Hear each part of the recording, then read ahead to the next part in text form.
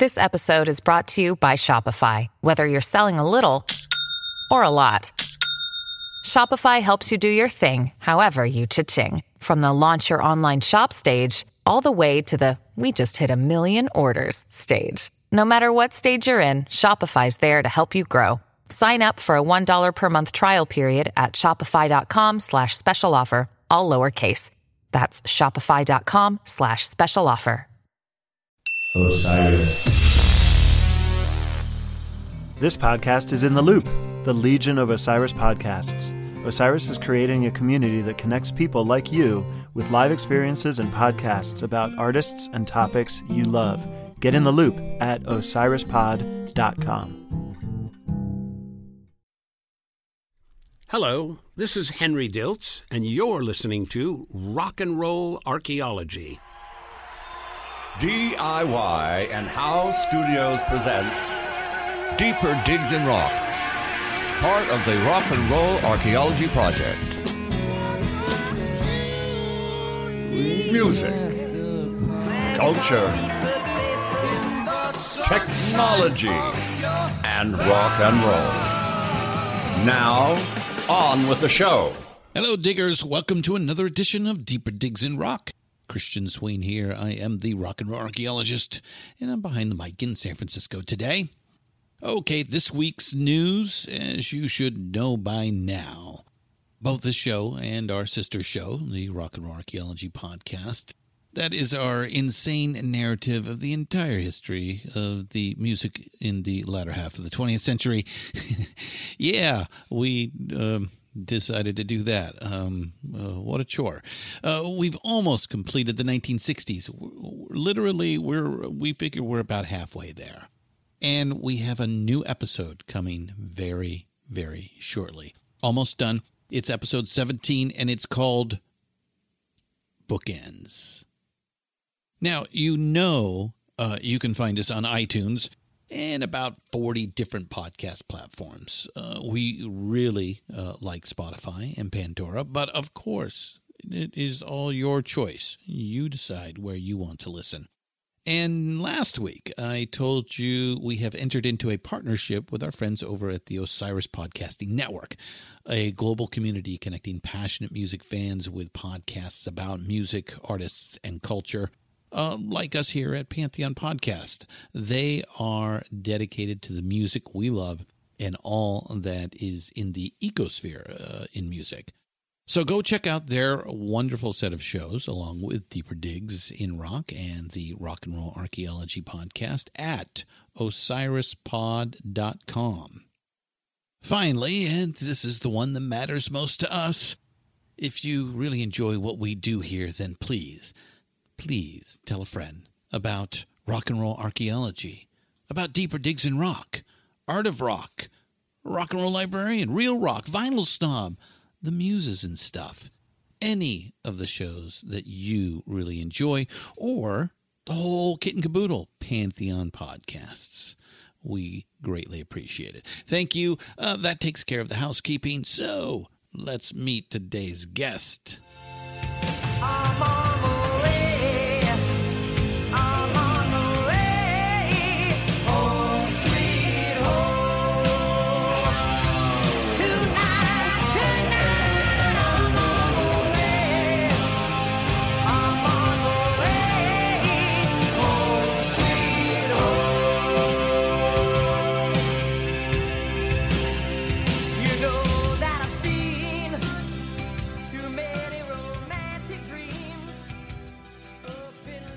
So we are going to dig deep into another of those wonderful coffee table books for you all today. One that opens the door into the private life of the old rock stars to see how they really lived. The book is called Rock Stars at Home, and it's a joint effort by several authors, Chris Charlesworth, Daryl Easley, Edie Feigl, Colin Salter, Simon Spence, and our guest today, Brian Reisman. Brian is the sole American, all the others, all Brits. The book is filled with many favorite and famous names. Haddon Hall, Cavendish Avenue, the Dakota, Paisley Park, Tuffgong House, Friar Park, Graceland, Broken Arrow, and Neverland Ranch. Now, you thought I was going to say famous people, didn't you? Well, I am betting there was at least one of those famous places that told you who lived there. And for some of you, all the famous names popped into your head. The book hits on these houses and many others. It's filled with contemporaneous photographs of the homes when its equally famous owners did reside in them. And there are some interesting side trips taken as well, like haunted houses, dives, motels and hotels, last abodes of the living, and a very famous jet plane. It's a fun book with some detail of the buildings and grounds at the time the particular rock star lived in them. You know, back when real rock stars walked the earth, and when they were apt to open the doors to the public and expose themselves to greater scrutiny than today, back before their very lives depended on greater security and discretion. So, let's dig into this book. Let's talk about how they lived with Brian Reisman. I'll light the fire. You place the flowers in the vase that you bought today. Staring at the fire for hours and hours while I listen to you play your love songs all night long. Welcome to Deeper Digs in Rock. Brian Reisman, how you doing today? I'm fine and dandy. How are you? Fine and dandy. Wow. It's a very, very old school response. I think mid-20th century, isn't it? Yes, I believe I'm fine and dandy today. And rather English, of which I think more than half of the homes that were included in the book Rock Stars at Home are English in nature.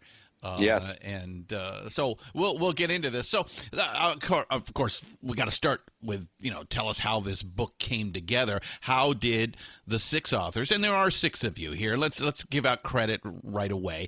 Chris Charlesworth, Daryl Eastlia, Edie Feigl, Colin Salter, Simon Spence, and yourself contributed to put this thing together, right? So, how did the six authors of this work put this book together? Well, I was contacted. I mean, I've worked with there's a company called Elephant Book Company in England, and I've worked with them before. I'd contributed to a couple books that they did, and I also did a Bon Jovi book for them. It's an unofficial, but way more entertaining than the official version of their official book, because their book is all the about real stories. Yeah, the official book is how great they are, right? Well, how great John is, and I'm just like, but it's not just that. So I got contacted to, to contribute to this and be a part of it, and so I said okay. And so basically, what I had to do, they wanted me to contribute 4 chapters. Since I'm the hard rock and metal guy, I did a chapter on GNR and Motley Crue, did a chapter on some of the heavy metal horror collectors that are out there, like Kirk Hammett and Rob Zombie, and did a chapter on the Osbournes, and then oddly enough did a chapter on Cribs, which doesn't have a whole lot to do with rock and metal necessarily, or hard rock and metal, but it was interesting because there were we'll get to that. Yeah, that was interesting, especially the research, because I remember watching that show. Yeah, and then as with all these, we're talking about MTV Cribs, so talking about the fact that show just. Like a lot of MTV shows in the reality genre were pretty fabricated. Not everything, but there was just a lot of stuff in there that was BS. Well, it is interesting to me. Oh, sorry, go ahead. What reality show is all reality? I think the answer is zero, but Well, I remember Pimp My Ride. I mean, we found a year or two ago that a lot of those cars didn't really last long after they were souped up. right. And then they were starting to fall apart, or things didn't work because you really weren't supposed to put all of that stuff into a car and have it be able to run.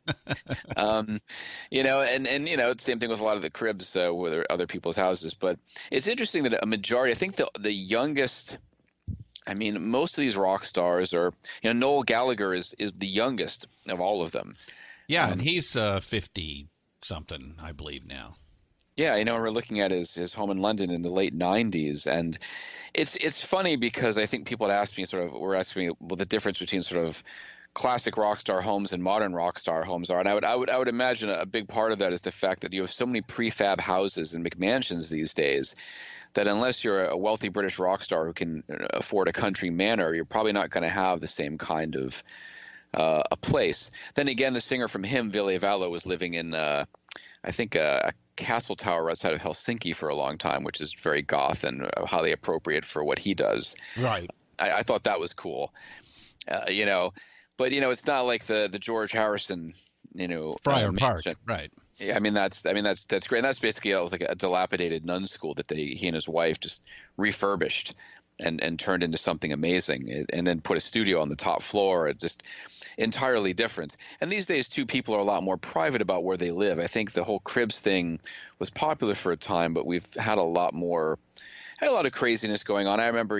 after Dimebag Darrell was shot, that week I was going to a listening session for the Judas Priest reunion album, and everyone was so nervous in the industry at that point that we weren't told where it was going to be until the morning of, because of safety concerns. Yeah. And I think people are less likely now to want to reveal a lot of where they live or what their life is like unless they're doing a reality show. Yeah. And now everybody just leaves that to the Kardashians. Apparently, they are the new rock stars that fling open the doors and let everybody into the most intimate parts of their life. Hopefully, that era is going to end soon. Yeah, sometimes too intimate. Right. I was actually at the Monte Carlo TV Festival many moons ago, and I literally bumped into Kim Kardashian on the red carpet. Seemed nice enough, but it was just like they're there for It's fascinating these days what qualifies who qualifies for celebrity status.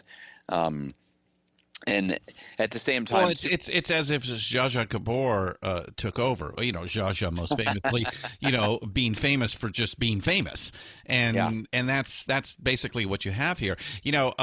Just to take a little side trip for a second, because you opened the door of this home, the Fire Island debacle, which I'm sure you're familiar with, and our listeners are familiar with.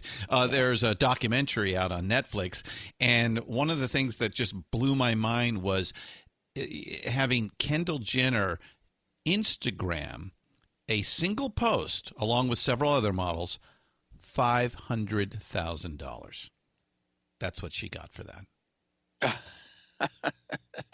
That is insanity. That is like it just really is it, and it's really just basically it's the friends so she has that number of friends that equals this dollar amount and the right friends, if you will, for the advertiser that's looking for it. So well, we could go down that rabbit hole, but that's enough of that. So there are 30 homes in the book. So how did you guys decide on which ones to include? Well, judging from what I can tell, I think they wanted to not just do the obvious ones. I like the fact that there's a section on how all the Beatles except for Paul had this little psychedelic homes in the London suburb of Surrey. Bowie living with Iggy Pop in an apartment in Berlin, we should say West Berlin, in the late 70s. And and obviously the Cribs thing showing off a variety of different homes. Even the fact that one of the rappers on there, Redman, I mean, he actually was living in this dilapidated Staten Island house without a working doorbell or a garage, and they kept cash on hand.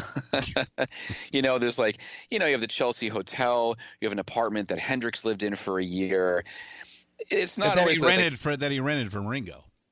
Yeah, and it was next door to where the composer Handel had lived. So he would get these classical music students and aficionados coming over, and that got him into his music. He's like, well, who is this guy? Why do people keep asking for him? What's going on? And I like that idea because, the Lifestyles of the Rich and Famous was obviously a popular show. It was back in the 90s now. I mean, we're talking with, Robin 80s. Leach. 80s. Actually, the 80s, actually, really. See, there you go. Actually went into the 90s. Yes, I forget when exactly it did start. It was I mean, I never really paid that much attention. I remembered it, and I always remember Robin Leach's voice because it was kind of pleasantly annoying, if that's the best way to put it. That's a very good description, yes. Yeah, and that was when I think that's I was thinking about when a lot of this stuff started to change in terms of celebrity and in terms of being obsessed, and maybe the 80s was really it. Yeah, it was the decade of greed. Yeah, sure. And that was the decade of decadence. That was the era of Dallas and Dynasty and Falcon Crest on television. Wall MTV, Street. Yeah, MTV came into play. I mean, Reagan. Reagan. And you know something, man? I don't see any difference between most of those hair bands and any number of Wall Street brokers. No. Back in the day, it was the same kind of vibe. It was that very popular Republican, make a lot of money, do a lot, party, bang a lot of chicks, and then go home, and then you mean all over again. Frat boys with hairspray. Yeah, it was really, and it was interesting because that's actually kind of what co-opted heavy metal. You had kind of two things going on. I was a big thrash metal fan back in the day. Metallica, Megadeth, and Slayer, those guys. Okay. Yeah, and then I'm a huge Judas Priest fan, so it was the first wave of British metal. Mm-hmm. Exactly, and so I find it was really the 80s was pivotal in so many different ways. And even in the book you talk about, George and Olivia Harrison, they actually used to give tours of at least the grounds of their estate up until the time that John Lennon was assassinated. And then, they closed that up. Now, conversely, there's also a section here on Chuck Berry. He had a very cool estate there. Yeah. Berry Park. Hold on. You're getting ahead of me here. We'll touch on some of these here, but how back to how and why the book came together. How did the six of you kind of join forces to make this book? We worked pretty independently, actually. I mean, I was approached by one of the editors, and then just would, and did everything by email, actually. Probably just because I was also the lone American. They may have all sat there and gone out drinking and traded lots. All the others are UK. I believe it's all UK based, which is why, also partly why I'm doing all the press here. Because you're it. you're the guy as far as zone. I think most, if not all of them, yeah. So you have that going on. It's the same thing when I did the Art of Metal book. I think there was Martin Popoff, who's Canadian, was involved. I was involved, and then I think everyone else was just UK based. Because Elephant Book Company is UK based, and what they do is they create the books, and then they sell them to other territories. So, for example, this book goes to Apollo Publishers, who are based here in New York. They're a Newark company. When I did the Bon Jovi book, that was sold to Sterling, which is owned by Barnes & Noble. One of the other books I worked on was distributed here by Voyager Press, based out of Minneapolis. So it's interesting how they do it. So they create the book, and then they sell it to different territories, which is interesting because usually you think of, you just go to a publisher and you get a deal and that's it. Yeah. But there are some smaller publishers that do that. They create the books and then they're like the independent labels of old that sell to the majors. Yeah. So and I like the fact that I think it just they try to come up with interesting themed book ideas. Mm-hmm. It's very hard to just sell when they approached me about the Bon Jovi book, it's harder to do a lot of those books now. But if you have a band like that's got a huge name, it's a little easier to at least get a certain amount of pre-sales. You're going to get a certain amount of press. I mean, this has gotten a good amount of press. They got coverage in the Daily Mail, UK. They got coverage, a little bit of coverage in Page Six. In New York, and Billboard.com ran a nice story. So, and I've been doing a lot of sort of different regional radio press here in the States for it. Mm-hmm. And I think themed books are the way to go now. Yeah. You have to have something interesting. So, I mean, when you go to it's a grabber. I mean, as we know, the publishing industry is suffering through disruption, and everybody's trying to find the new methodology to capture eyeballs, right? Exactly. I mean, look, when you go into the bookstore, what do you do when you go into the music section? You want something that's going to jump out at you. The old days, with the 12-inch album, probably 30%. I've been told this. 30% of the sales were just dependent on the cover. Yep. So no, I can see that. I mean, they have a cool shot here of Elton John on the cover with an endless sea of shoes in front of him. Yeah, and suits and shirts behind him. Yeah, it's true. I mean, I actually like contributing to books that have a lot of photos. I mean, that's Rockstars at Home has got tons of them. The Bon Jovi book had like at least 140 or 150, which means you're kind of balancing out text and images. But I think people want that. And again, we're taking a visual presentation, and we're going to discuss it today in an audio format. But you and I will both be very descriptive as we possibly can. But the point is let's get folks to take an interest and get out and add this to their collection. It's a wonderful coffee table book, and there's lots of unique pictures of our heroes. Let's face it, in their natural environment, so we can kind of try to glean more about who they are. So let's dive into a few of these. We can't touch them all today, but and tell the diggers what it is you dug up while researching these here. Interestingly, you begin with Frank Sinatra's Palm Springs home, Twin Palms. Why include a home of a guy who famously hated early rock and roll? Well, in a way, he was sort of the original rock star, wasn't he? He sung these very romantic songs, and ladies swooned over him, but he still had those mob ties and connections to Vegas and the Rat Pack, and you kind of got the idea the guy probably partied a bit more than you thought. I mean, he went through a number of different wives. His fourth wife, Barbara, was a former Vegas showgirl, and married one of the Marx brothers.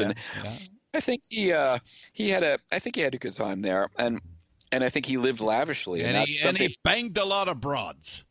Exactly, and he had the pool there, which kind of has the bit of the shape of a piano. Yeah. So really, I think in Palm Springs there, and kind of turned Palm Springs into what it is today. Yeah, exactly. And I think people, rock stars would try to emulate that kind of a vibe later on. People wanted to have an original home, something different. They wanted to show off, but at the same time, each house tends to be sort of, I guess in a lot of it represents the personality of the owner. Now, there are some people that probably want a very simple home, nothing really exciting, but obviously various different rock stars in here, chose very specific locations. I mean, Freddie Mercury's home in the middle of London you wouldn't necessarily know he lived there. Yeah.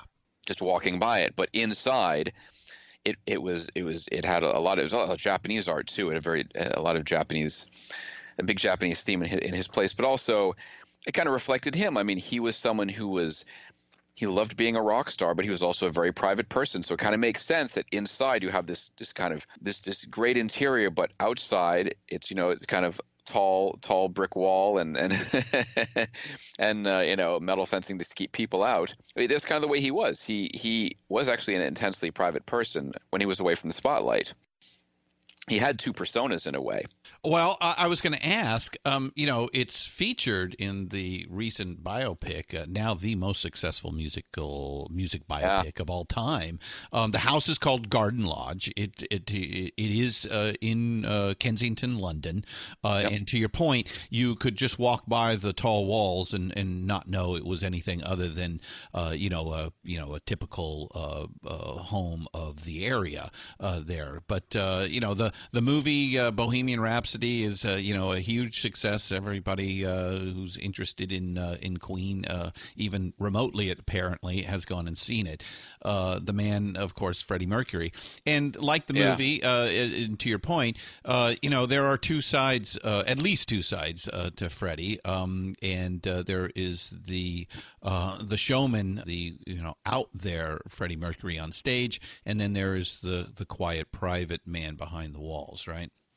Yeah, and of course, I think the thing I like to say about a lot of these rock stars that are profiled here is that their homes are it's like their personal fortress of solitude. So it's really, I mean, if you looked at Superman's Fortress of Solitude on the outside, it's impressive looking, but what's in there? It looks like in the movie, in the Donner film, it looks like just a bunch of crystals. Oh, yeah. Connected outside, but you go inside, and it's got this advanced technology that you might not suspect, and these open spaces and this kind of wild architecture.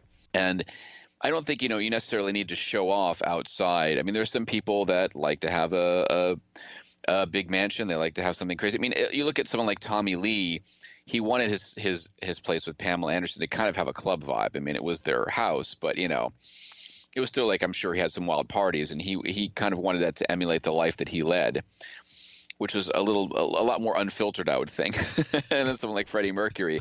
Freddie Mercury was known for wild parties, but they weren't parties that you heard about at home. No. It was always somewhere else. Yeah. It was London, it was Ibiza, it was different places. And I found a funny YouTube video, actually, which was, I think it was for a party in 1986 in the Kensington Gardens area, and it was I think it was after they'd played Wembley. And there were basically like in the men's bathroom there was like one or two women in lingerie. In the women's bathroom there was a guy like in his underwear holding like a tray with some towels. And the part they couldn't show was like these sort of half naked body servers in body paint. Supposedly he liked to have dwarves at certain parties. I mean, there was a rumor that at the party for the Queen album Jazz in 1978, which they held in New Orleans, he had dwarves putting plates on their head with Coke on it, which has been debunked by one of their former roadie. But and I'm not sure what Peter Dinklage would think of that today. I think you are now describing what would have been the Sacha Baron Cohen version of Bohemian Rhapsody. It's funny. The funny thing about that film is, I like a lot of Queen's music. I'm more of a casual fan. The friends of mine and the people that I've seen online that are really big fans of while they loved the vibe of the movie, they can just easily pick apart all the factual inaccuracies of that movie, even down to the fact that the cats that are named in the film he had not adopted until later on. I mean, we're getting that minute. That's an interesting piece that you bring up here. So because rock and roll in a lot of ways just never translates well to the screen. Most famously, and probably already forgotten, is Martin Scorsese and Mick Jagger's attempted to trying to recreate that 70s feel with vinyl on HBO, of which they spent $100 million on for the first season, a single season, and it just flopped, completely and utterly flopped.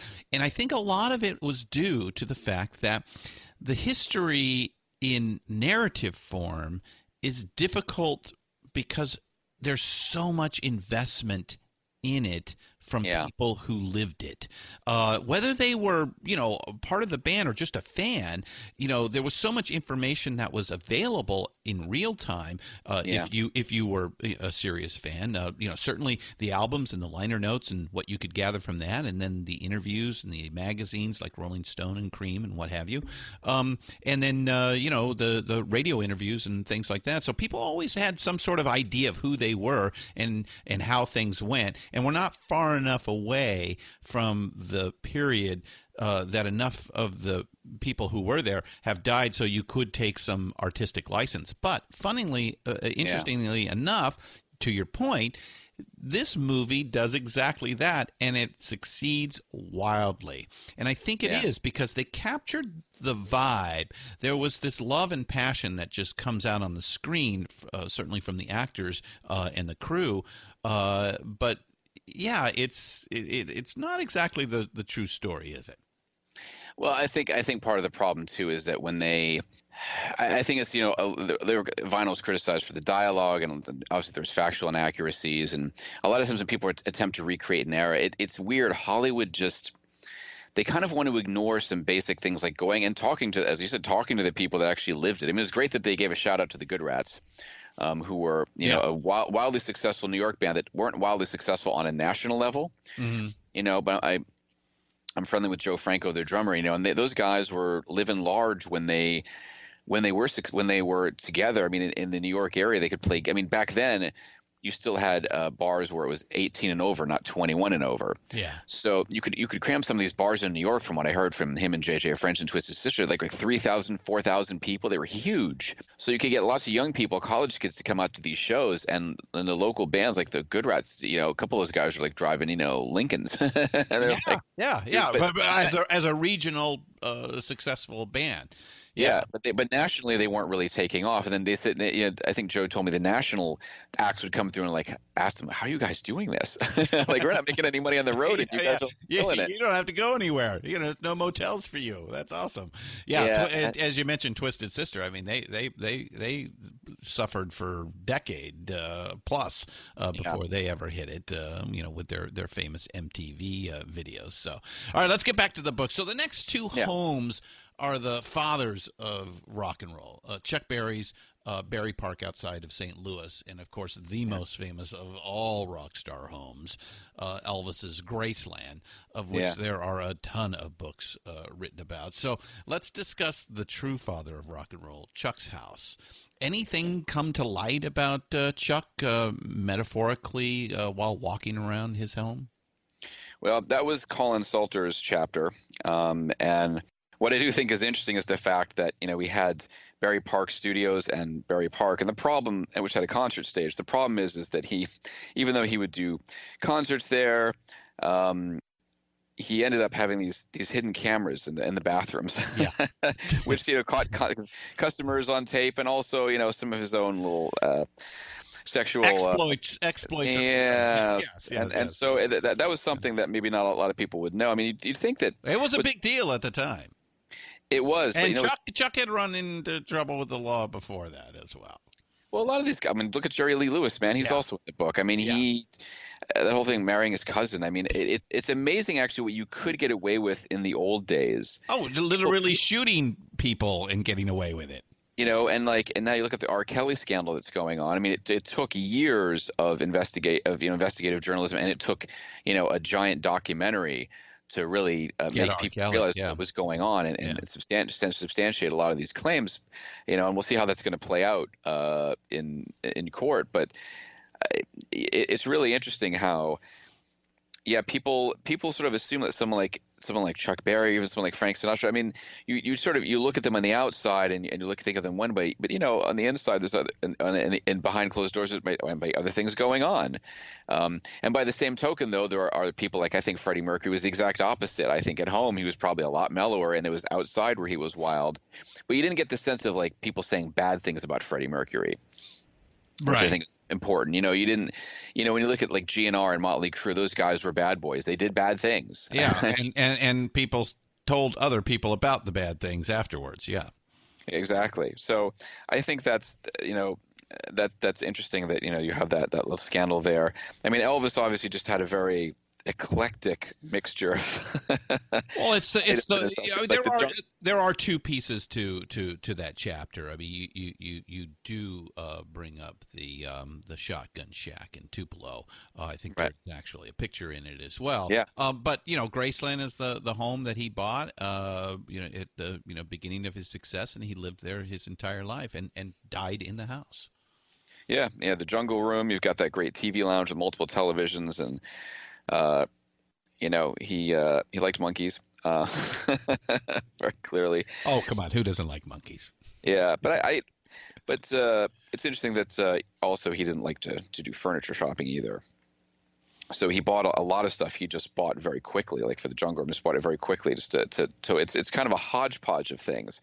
Mm. I guess us guys, we really don't like to, we don't really like to think about it too much. I mean, my place, I joke, is like a pop culture museum with a bed, because I've been in this industry so long now. I've got the toys and the comic books and the tchotchkes and everything else. I'm sure you've collected a lot of stuff. Yeah. And I feel like I'm a little different. Instead of purposely shopping, it just accumulates.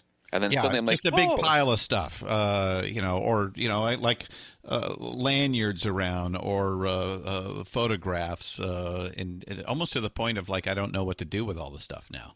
Well, like I have like this Kylie Minogue cutout from the Fever album, and then I have like I have a stuffed Jack Skellington from Nightmare Before Christmas, and then over there's Godzilla, and then I have I got this like Jelly Belly mascot, like a giant jelly bean with a hat on it, looking like a chef. It's just all random and Yellow Submarine stuff, and it probably wouldn't make a whole lot of sense to somebody just walking in.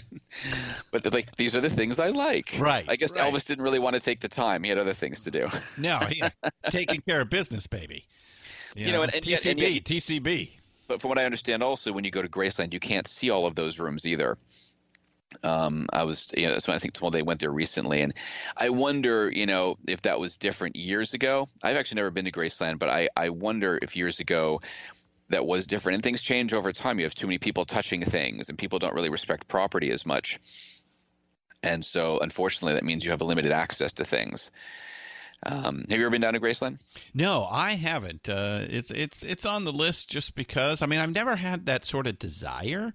It's kind of weird and creepy to me, but at the same time, as the rock and roll archaeologist, I guess I must make the trip to Mecca one day. Right. Well, there's a lot of places that I should probably go. I've gotten so used to traveling to Europe to see things. I'm like, I should probably travel around the U.S. Right. More. And as far as touching things, I learned a lesson. I remember I went to Berlin back in 2006 a couple of times to interview some metal bands, and there was a big Egyptian art exhibit, and my ex-girlfriend had gone with me to take some photographs. Yeah, the head of Nefertiti is at the Berlin Museum. Mm-hmm. So there's this stone tablet, and she touches it. She's like, go ahead, touch it. I'm like, no, seriously. And as soon as I do it, then a security guard sees me. He comes over, no, you can't do that. No, don't touch that. All right. I suppose in New York I probably would have just gotten thrown out, but I was like, yeah, great. I'm not doing that again. It was funny, but yeah, no. I mean, and a lot of these people are, one of the chapters that I did contribute dealt with people like Kirk Hammett and Rob Zombie, who like to collect horror movie stuff. In the case of Rob Zombie, it's more of his horror movie stuff. Yeah, I've seen some of Kurt's. Actually, not too long ago at the San Francisco International Airport, they had a display of some of Kurt's horror collection. Oh yeah, no, and what's interesting is that right like 2 months before I actually finished this chapter, they had an exhibit of Kirk stuff up in Salem, Massachusetts, the Peabody Essex Museum. So I actually saw a lot of his stuff on display. It was perfect. Mm-hmm. And he's definitely like a classic Universal Monsters, like really old school horror guy, whereas Rob Zombie kind of goes more into the 70s and 80s. Right. And a bit of the 60s. Corey Taylor is a big comic book fan. I mean, I've talked to him about stuff like that before. I think he has an app. And one story I read about him, I think he has an app on his phone to make sure he doesn't, buy something he already has. Which I actually already own it. Don't buy it. Right. Yeah, I know. I'm getting to that. I've gotten to that point with comics over the years. Like, I got to be careful because you don't remember things anymore. And as we go on now, man, it's like as you get older, you don't remember things as quickly, and you just get bombarded with information day after day. It's insane. I mean, I think that's part of the challenge here. I mean, look at a book like Rockstars at Home, and it's good to collect all the information in one place. I suppose if you wanted to, you could research this stuff all over the place, but do you really want to spend the time and have no framework for it, which is what I like what a lot of people did here, is they put a framework around stuff and picked specific locales from specific periods. It's amazing. I actually feel that, and I don't know what you think about this, but I feel like a majority of music fans really don't know much about the bands that they love. They basically like the music. I know when I wrote the Bon Jovi book, I said, I wonder, the hardcore fans aren't going to find something new in here because they probably know everything. But I did have some fans tell me that at least the first couple chapters, since I found all these people that worked with him before he was famous, that they did learn something. But then I realized the majority of the fans just go to the concert, they hear the songs. Some of them might not have kept up with the new albums, and they don't think about it. It's interesting. I mean, I don't know if you've encountered that yourself. Yeah, I mean, obviously, it's a lot of what we do is to educate the populace on, what happened, what this period was. As I like to say, this music of the latter half of the 20th century, which we just all dub rock and roll, is an art form that is as important as the Italian Renaissance. And the further we get away from it, and the more it becomes loss, the more important it becomes. And I brought this up to fans, to rock stars themselves, to suits and executives, and all of them completely and utterly agree now that it's becoming more and more obvious that this time really, really has passed. And when you look at a lot of these homes, it's you can see that I don't know that it's like younger people. I'm wondering what they're getting exposed to also and what they're used to. American culture, I call it the mauling of America, as an MALL. Yeah. So much prefab stuff. It's interesting. I was just watching David Byrne's True Stories, And I had never seen that film before, and Criterion just did this really nice deluxe edition, Blu-ray of it. And it's funny because it's this really sort of quaint little movie where he plays this guy who's got a cowboy hat, and he just goes down to this town in Texas, and he's showing you this quaint little town and how it's slowly getting overtaken by malls and prefab houses and industrial buildings. And you don't think anything that much of it until you start to realize what he's showing you is a side of America that is disappearing, which is like this quirky small town where people are just surviving. It's not just a small town. I live in San Francisco, and Yeah. I can tell you that the town has morphed from, this unique character that I fell in love with and why I moved here from Los Angeles into just every city USA. New York's another example. I used to go to New York, and every street corner was different. The smells were different, and the last couple of times, certainly since 9/11, the last couple of times I've been there, it just reminds me of fucking Disneyland. Oh yeah, no, it's awful. I mean, St. Mark's Place has been losing its character for a while. I mean, there's still some cool stores. Not like St. Mark's Comics is gone. It's going to be going soon. They're closing. I don't know if they're going to move, but then Trash and Vaudeville, they moved. Yeah, they I mean, they're still around. I visit there every time, so I know they're just around the corner, but it's not like the original shop. And Kim's Video is there for a while. That's gone.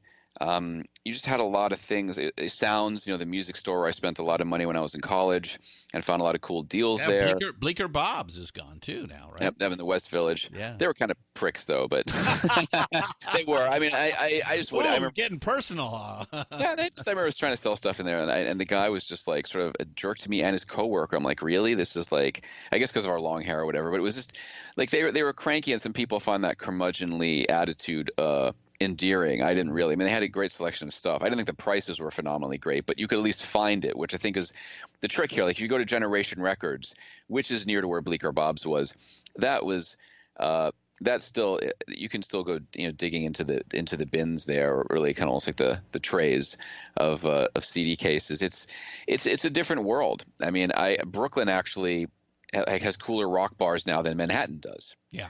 And there's a bar actually in my girlfriend near where my girlfriend. Brooklyn's now hipster town. It is, but it's interesting. There's a bar there called Rockarola. My girlfriend Susan and I like to go there, and it's basically only 70s and 80s album art on the wall. There's like a neon Judas Priest sign, maybe like a neon AC/DC thing, a Metallica pinball machine.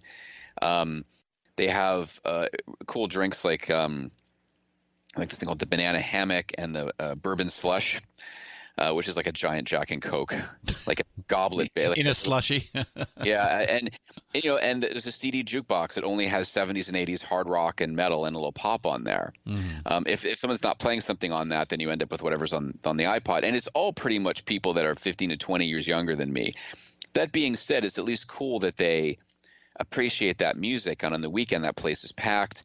It's in a small building that unfortunately has a giant apartment building that's being constructed around it, and I'm hoping that they are still going to stay there. And it's nice to see at least younger people there appreciating it.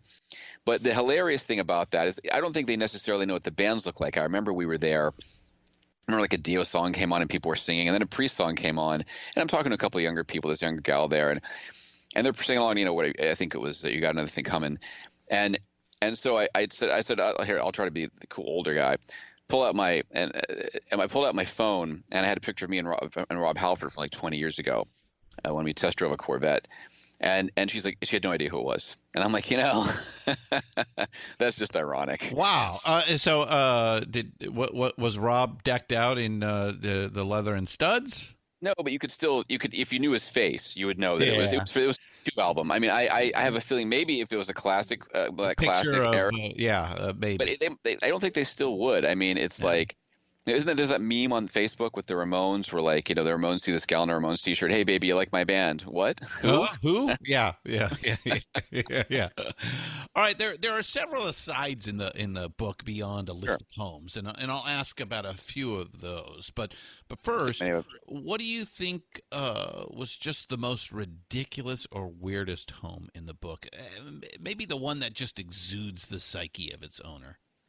That's a good question. I'm going to flip through here because the one I find interesting. I mean, Johnny Cash's house is pretty interesting. In Tennessee. You know, that it was sort of looked like a Frank Lloyd Wright home. It was not built right on the river and everything. Yeah, not symmetrical. A lot of stonework, kind of off the wall. I'm going to actually. Unfortunately, it burned down. I believe in I think 2007, right? Yeah, I mean, evidently, yeah, it's a shame because they also shot his video there for Hurt. Right. That came out in 2003, Rick which is Rubin actually produced, yeah. which is actually a very moving video. Oh yes. So he kind of wanted something. He wanted something different. I guess the owner didn't want to sell it to him, and so he kept raising the offer until he reached $150K. Wow. And the guy's like, okay, the owner Braxton Dixon, he was the one that built it. He's like, yeah, okay, I have to take the money. Yeah, $150,000. Yeah, I mean, pocket change today for a home. Certainly where you and I live, definitely. I mean, I don't think you could buy a shotgun shack for that in our locales. And like the sidewalk kind of curves in an odd way, and there's like a cylindrical structure next to kind of what would be like a more classic looking home. Lots of wood. It's you just have to kind of look at it. You just have to look at the pictures to see it. It's highly unusual. I'm not even sure what kind of style you would call it because it's not of any particular style. Right. That's a good one. And it's on a lake, got a very beautiful view at the same time. Yeah. And good pick. Johnny Cash is.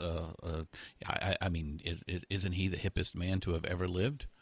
I think so. I mean, and what is it? Even if you don't like country music, no, you like Johnny Cash. Everybody likes Johnny Cash. I mean, he's just Mr. Badass. So. Well, I mean, look, I went to the Johnny Cash Museum in Nashville when I was visiting relatives last year, and I was like, I hadn't seen the video for Hurt probably since it had come out, but I find myself tearing up watching it. Yeah, there's just something about he took this song, which is a sad song from the end of the Downward Spiral by Nine Inch Nails, and made it his own. Very personal, and he was a great interpreter of songs. But he was reaching the end of his life too, though. Yeah, and he's about ready to die here with that. I think that was the last video that he shot. Yeah. Yeah, and so you're just like, wow. It just he went through a lot of different phases. I mean, he was someone who you can only imagine the different places he lived all throughout his life. Mm-hmm. I'm looking, another, a place. I mean, I like the Harrisons' home just because it's just. Now hold on, I'm going to stop you right there. Okay. All right. So, of course, you're going to include the Beatles in anything that is encompassing rock and roll. Of course. And as usual, the other three Beatles are represented, but not Ringo. Why did you not include a home for Ringo? That's a good question. I'm going to ask them that. Until you mentioned, I hadn't actually even thought about it. Yeah, I mean, he is part of that. He is part of that section, though. They were in the psychedelic suburbia. Part of chapter 30. As we've already discussed, the house that Jimi Hendrix is represented, it was actually owned by Ringo. He rented it to Jimi. Right. And it's funny because one of Ringo's homes actually, I think, is where Judas Priest worked on British Steel. That is true. That is exactly. And they rifled through all the collectibles that Ringo had, like gold records and things like that, and we're like, yeah, whatever. Well, I mean, look, you do have because it was whatever at the time. Yeah, well, I mean, you do have Sunny Heights represented in here, and there's a picture of Ringo at the bar there, and it does talk about the fact that Peter Sellers had lived there, and in fact, Peter Sellers originally had started out as a drummer. There was actually a drum kit set up in the house when he got there, so that was another reason for him to want to buy it. So Ringo is there just secretly. He's there, and that's. I'm curious, like what other? It's true. Ringo kind of. I'm a drummer, so the drummers always get ignored. That's a bassist too, actually, but yeah. Well, at least, but drummers are hidden behind, the big kit, and so to your point, they're in the back. But I didn't know that about Peter Sellers. I didn't realize he was a drummer, and they worked on that film, The Magic Christian, which is how they met. So that's and remember, George Martin famously, worked with the Goons before the Beatles. Right. Oh, wow. Lots of connection points being made. There we go. Well, wow. And then isn't that's what is funny about all this stuff is you get older you can connect so many different groups. Yeah. And you're shocked at like who manages who, and you're like, wait a minute, that person did that. And I always love Alan finding out. Klein managed the Beatles and the Rolling Stones at the same time. What the hell? Yeah, things like that. Exactly. Yeah. All right, but the other three are represented. Paul's St. John Wood home, of which he still owns and lives when he's in London. Why not the Scottish farm High Park in Kintyre, where he retreated after the breakup? That's a good question, actually. That I'd have to ask them, to be honest, and I can get back to you on that. But you do the St. John Wood home, which is, it's like a 5-minute walk to Abbey Road Studios in the heart of London, right? Oh yeah, and I think that made it very convenient. And Paul's always liked being a rock star, I think. He doesn't seem to mind drawing attention to himself. I mean, I'm sure it got a little difficult after a while with lots of fans hanging around outside. Trying to get over the fence and trying to get into the studio, and there's numerous stories of that, and all thought innocently at the time. I mean, there is a park. There is a shot of High Park Farm here, with him and Linda, October '64. Yeah, in the book. Yeah. With John, you have both Tittenhurst Park and the Dakota. So, which is your favorite? That's a good question. I mean, I probably am partial to Dakota because I live near New York. Yeah. And I've been by there, and it's just, and also, Rosemary's Baby. yeah, that's right. I'm a big horror maven, so. I mean, I like a lot of these British manors and stuff like that. I mean, Tittenhurst Park, but it's just very plain white, and it's not quite as majestic to me as the Dakota. I mean, the Dakota building is very imposing; it's huge. Yeah. And it's a classic old New York building that you just whereas right across the street from Central Park. Yeah, it's cool, but you might not. You look at Tittenhurst Park, you might not necessarily. You could walk by that and necessarily think John Lennon. Of course, you walk by the Dakota, that's all you're going to think about. Especially now, yeah. I mean, Strawberry Fields being across the street there in the park as well, dedicated to John's memory. And that's the thing is I love about that old school New York architecture, and it is interesting that he chose to live in New York City because actually he felt you could be more anonymous here. Yeah. So I think it is in a city. I mean, there might be people that would argue that, but I guess New Yorkers are kind of more used to celebrity. In fact, I just recently did a story on the first Skid Row album, like a 30th anniversary story for Billboard. And the bassist Rachel Boland had told me he wasn't really comfortable with fame when they became huge. Like he couldn't go to his local mall because a crowd would form, and then he just wanted to hang out and he couldn't. They'd ask him to leave. And Sebastian said, we were so popular in Jersey, we would go to New York like they're used to rock stars there. And go hide out there. It was easier to do that. People don't – New Yorkers are kind of jaded, so they're not going to come up to you the same way that if you were in Jersey. If you're in Middle America, you're right. Yeah. Right. So I left George's Friar Park last because it may be the most interesting of the Beatles' abodes. Definitely. Since he spent a lot of time on it and himself spiritually. It's also where he was attacked and almost killed in 1999 and where he peacefully left this world in 2001. Yeah, no, it's a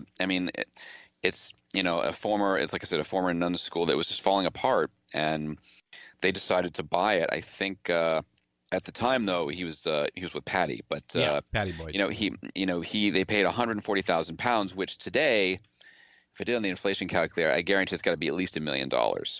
So he really had to refurbish it.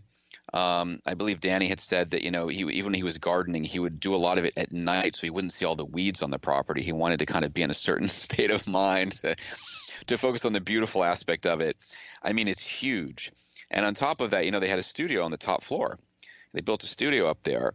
So he actually, he recorded, he recorded part of Living in the Material World there. He recorded Dark Horse there. He had different people come in, like Ravi Shankar. And, as I said, they did give tours up until a lot of They gave up tours up until I think the time that John Lennon was shot, and then they stopped doing that. But then he didn't pass. He didn't pass until 2001. But yeah, it's interesting. It was a place that I think, like, again, once again, Fortress of Solitude. I mean, it's a beautiful property, lots of acres of land. It's beautiful. It's definitely like, lots of water. Lots of water, and almost you wouldn't think that a rock star would necessarily live there. You might think it's like English country gentleman, like a British lord or something like that. But then again, I guess let us face it, they are the lords of rock and roll, right? So, and yeah, I mean, I wish I could have, if I had known about, if they had tours now, that'd be something that would be really interesting to see. Maybe one day some of these places will end up like Graceland, and they will be heralded as these amazing places where these amazing people lived and created this amazing body of work. And Peter Sellers actually visited there, so there's another connection to Peter Sellers. Yeah, there you go. And the Beatles, George. Oh, we could go on for that. And also the fact that he put up George did put up Friar Park as collateral for Life of Brian. I was just going to bring the Monty Python in. And it's like, and that's awesome, because basically he just wanted to see it get made. Yeah, it's the most expensive private movie ever made. And thank God it made its money back. But it really does amaze me, actually, that someone would do something like that, because that kind of gives you a sense of who he was. Yeah. Despite having this really ostentatious abode, as it were, I mean, he was willing to give it up. Yeah. I mean, that's it's a very different era. I don't know of anybody today that would do that. I mean, maybe they don't play with their own money. No, you play with somebody else's money, definitely. So you take a side trip to write about Rockstar Hotels. Okay, so Brian, Chelsea or the Riot House? Oh, God. That's a good question. Once again, because I know I've been by the Chelsea a lot. It's just local, and it's also and also the Chelsea's actually, and I think they're completely refurbishing it now, so it's not going to be the same Chelsea hotel that you know. No, it's not going to be. Which is not the old Chelsea hotel is not exactly 5-star quality now, is it? Well, but is it, you have to wonder, is it ever the point with something that's historical? I mean, obviously people are going to argue that CBGB's was not in the best shape. Oh, no, not at all. That was a nasty little place as well. But I believe now it's a John Varvatos store. Well, it's funny. I was in Cuba a year and a half ago, and it's like you're surrounded by these sort of dilapidated buildings, and there's a JLo store. I'm like, really? Really? Just randomly. Oh, it's coming. Yeah. Havana will not be Havana as in the fantasies for very much longer. Well, but don't you think that's? I mean, a lot of what this comes down to is what people consider to be rock and roll, and what people. I guess it's sort of interpretation of what you think rock and roll is. I mean, there are some people that that the term rock star has become so overused. Like, you're a rock star. It's like, no, you're not. Yeah. as much as you want to think that, it seems to have lost its power somehow. It's to your point. It's misused. It's overused. There was this era where. You mentioned you're a drummer. I'm a singer in a classic rock band, and I can tell you, when I was young, even when I didn't know what the fuck I was doing, I got up there and acted like it, and that was enough to wow people, because that wasn't something people normally did. They didn't put themselves out there. We lived at the end of the Victorian age here in the latter of the 20th century, where the Protestant work ethic and those sensibilities and social cues were expected, or social expectations, I should say, and rock and roll was the antithesis to that. It was loud and proud and out there, and that is what you needed to exude from the stage. And the greats of that, like Freddie Mercury, the Beatles, and what have you. This was like it was a shining meteor from the stage, which awed the public. But once we enter into the 21st century, and you get American Idol, karaoke, things like that are ubiquitous now. It's funny. My point is that when I was young, I could look out in the audience and see those odd faces. I don't see those odd faces. I see a lot of enjoyment, but I don't see the odd faces anymore. I see, people go, "Oh, that's nice." I could probably do that as well. Well, yeah. Well, it's also become ever since the late 80s, early 90s, rock and roll has been dumbed down. I mean, some people could argue that they thought it was dumb to begin with, but it's really not true. I think musically, a lot more of it got dumbed down. Over time. As we get into the MTV era. Mm-hmm. Yeah, well, I argue that the first half of the 80s produced some of the best pop and rock music ever made. The latter half, not so much.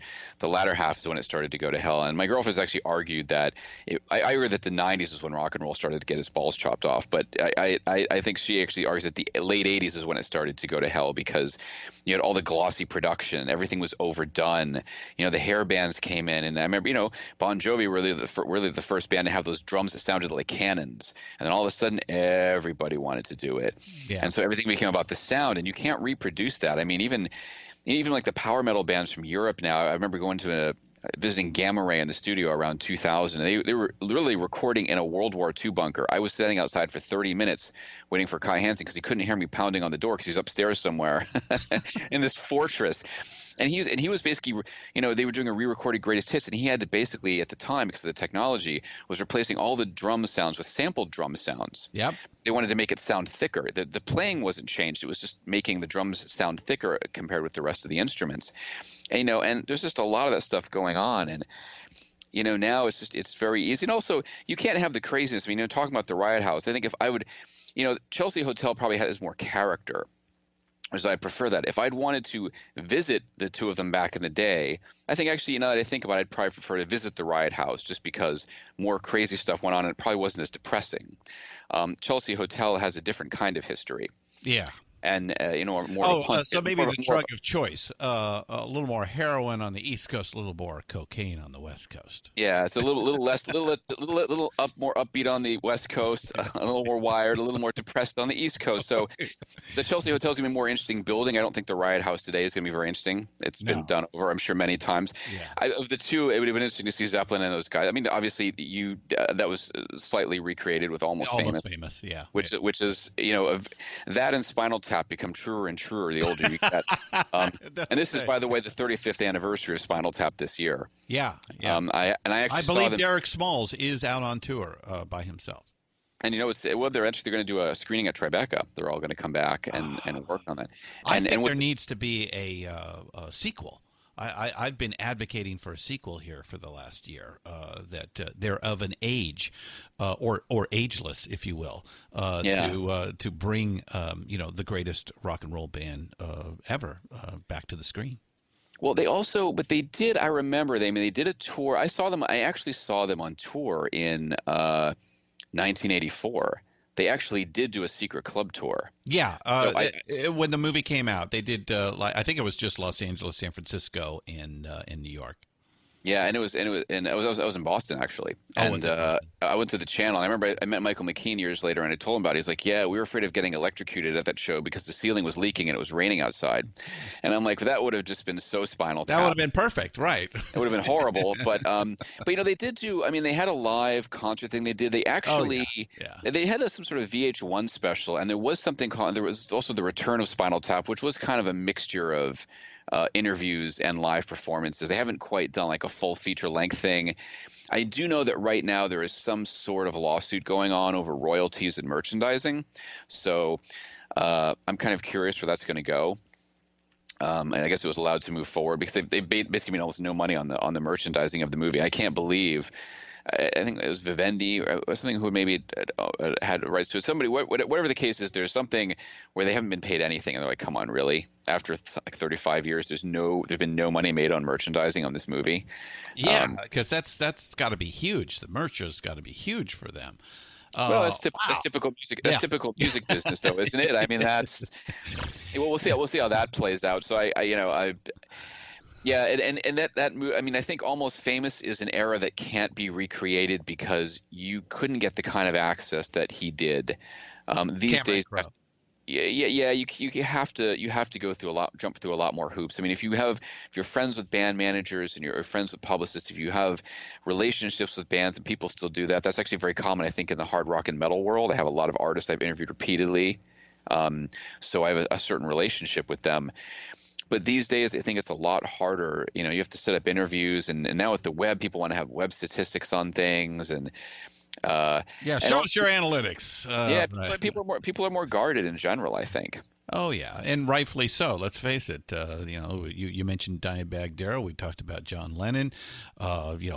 George Harrison was stabbed at Friar Park. A lot of these things change, and I personally think that it really changed in 1969. And I'm going to have you talk about a chapter that you discuss, the stomping grounds of many famous L.A. rock and rollers, and that's the bucolic Laurel Canyon scene. And the reason I bring that up is because there was this scene there that existed, which was pretty open and wild until the Manson murders. Yeah. And that was that and Altamont. Yeah. And then Kent State. Yes. I mean, all of that stuff. The 60s had and even Woodstock, let's be honest, there was a dark side to the 60s. As much as people talk about peace and love and the counterculture challenging the norms, there were other things that were going on also, as the Manson family clearly showed. There were things that people didn't anticipate. I don't know what exactly it was. I don't know if it was just the drugs. I mean, cults have been around for a while. Maybe that was the first. I wonder if that was really the first time in American, sort of in the American mainstream, people got exposed to the idea of cults. I'm trying to think of cults before then. Had people thought about that? You mean dangerous cults? Yeah. If you really want to go back into American history, the first, probably most famous cult with some elements of violence, not necessarily by the members, but against the members, and that's the Mormons. Yeah, that's a good point. And that was in the 1840s. Media didn't exist like it did in exactly in real time, where this murder happened, and the next day it's splashed across the papers and on every channel, because of the absolute heinous nature of it, taking the blood and smearing it on the walls and writing in it and things like that, and making it sound like the counterculture was ready to go and kill the silent majority at the time, I think is your point. Yeah. And people like Zappa and John Densmore lived there. Yeah. And Joni Mitchell. There's actually Crosby, Stills and Nash. the Eagles. So many of these bands come from that Laurel Canyon scene there. And you see the photos, and everyone just seems very, the Mamas and the Papas. Yeah. Mama Cass Elliot. You see, it seems like just very... It's idyllic. It's the idyllic West Coast L.A. rock star scene. And then, of course, later on, the Red Hot Chili Peppers record Blood Sugar Sex Magic at Rick Rubin's studio in Laurel Canyon. That area, I've driven through there many times. There was actually one of my favorite pizza place ever was located there until it relocated to Studio City. Wait a minute. You're telling me a New Yorker is going to point to an L.A. pizza place as your favorite pizza place? And, oh, my God. What, do you eat with a knife and fork? What's funny, actually, in this place you do, but you don't have to. The funny thing is growing up outside of Boston, I never really – I came to NYU and I didn't have the same attachment. And there was a lot of pizza places I liked, but I began to realize that New Yorkers have this thing that they think they have the best of everything. And it'll probably make my New York friends mad, but it's like – L.A. has some great food too. San Francisco got great food. Chicago pizza is really good, but there's this sense of pride, and there's a lot of good pizza here. New York kind of, look, you can find anything in New York, and you have for a century or more. But that's changing. The rest of the world is caught up in globalization. The informational exchange, as we're kind of talking about today, is so instantaneous that you can't keep things a secret or have hidden gems gems or, this little pocket of unknown anymore. Well, we don't, and if you're talking about what we're missing, New York is missing a lot of rock and roll now. I mean, a lot of clubs from the past. Like San Francisco, same thing. There's Coney Island High is gone. Tramps is gone. Mm-hmm. CB's is gone. It just, BB King's, is that was that just closed down last year. Mm-hmm. I mean, it's sad that all these places have kind of disappeared, and you don't really know what's going to take their place. Like Terminal 5 is a huge venue, but people complain about the sight lines there, that it's really not always the best, depending upon where you're actually located. So that's kind of problematic. I mean, 8th Street. I remember when I was at NYU, I went to there was a store called It's Only Rock and Roll, and that was on West 8th Street, and that was near Electric Lady Studios. And they had this great collection of T-shirts and books and merchandise and stuff. That was long gone.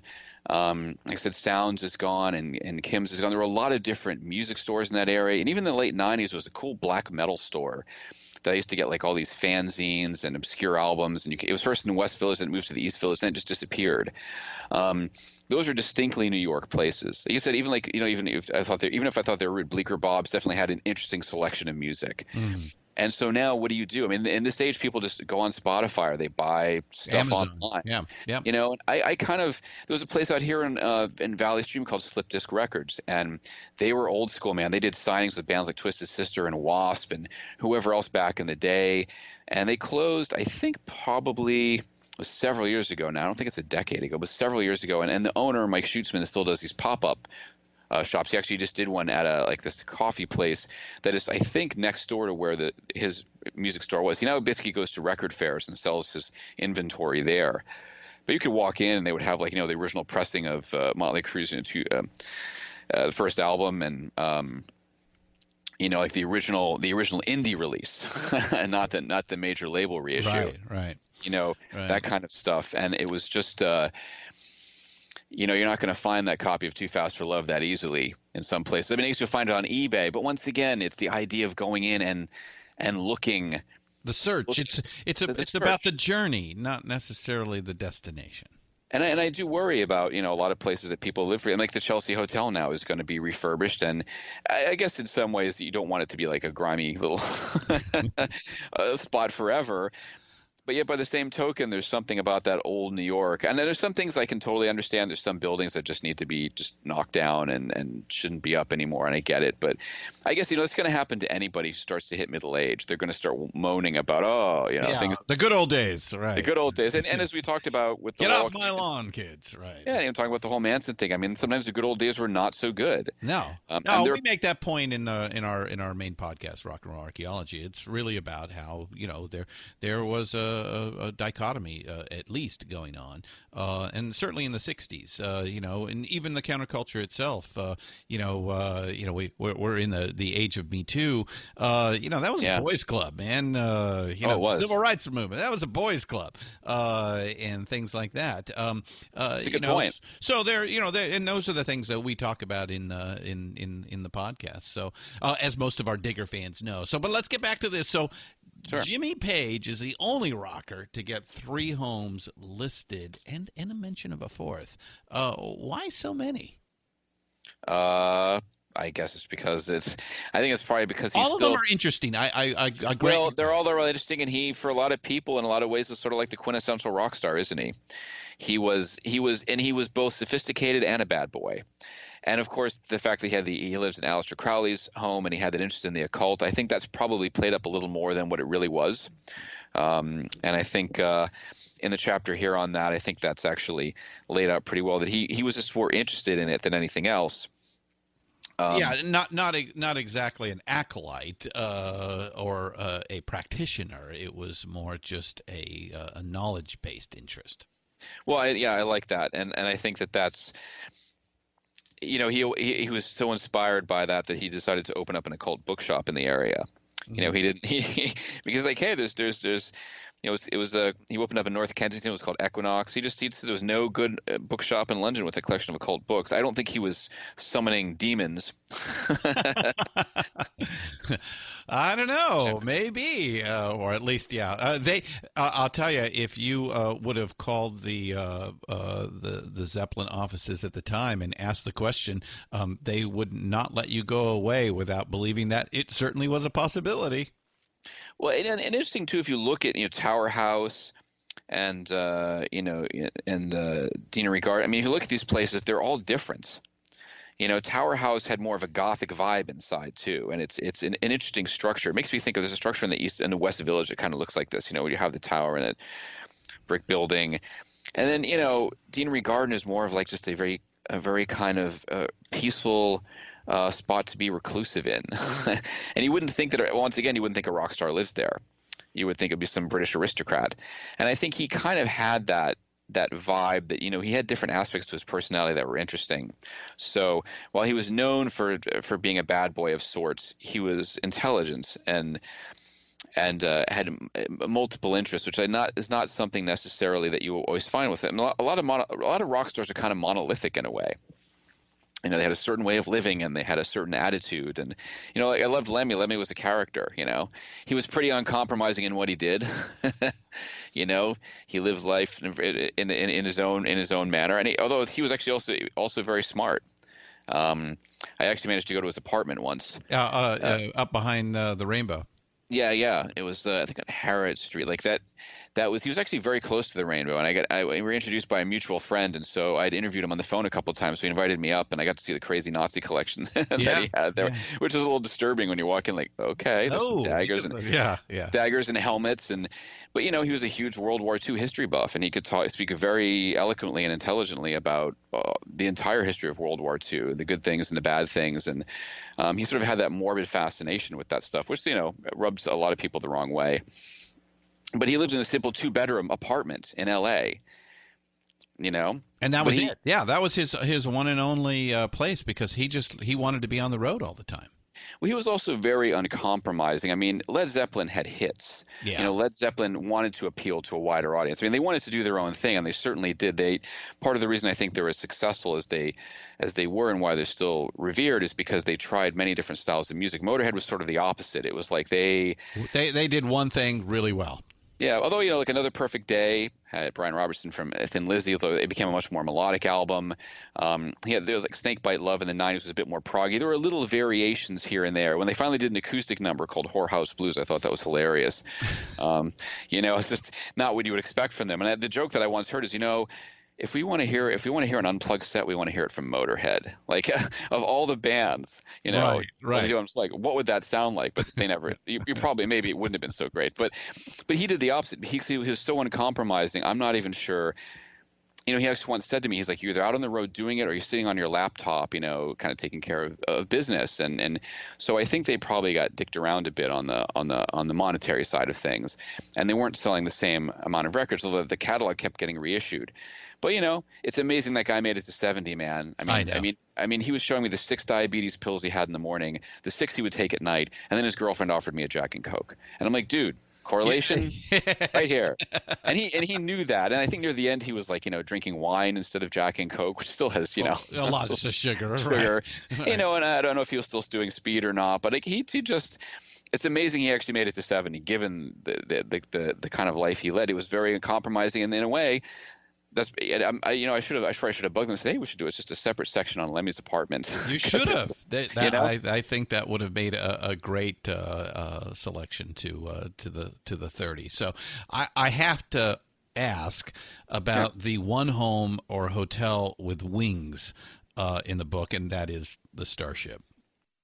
Yeah, the Starship, Led Zeppelin's plane. Which is rental, if you will. Yeah. Well, but it's more romantic to say that it actually was theirs. Well, that's the way it was portrayed in The Song Remains the Same. Definitely, look, Led Zeppelin has their own plane, and it's a jet at that. It's but the first Boeing 720 at the cost of $750,000, and of course just had. I mean, you had a bar, you had tons of seats, you had a 30-foot couch.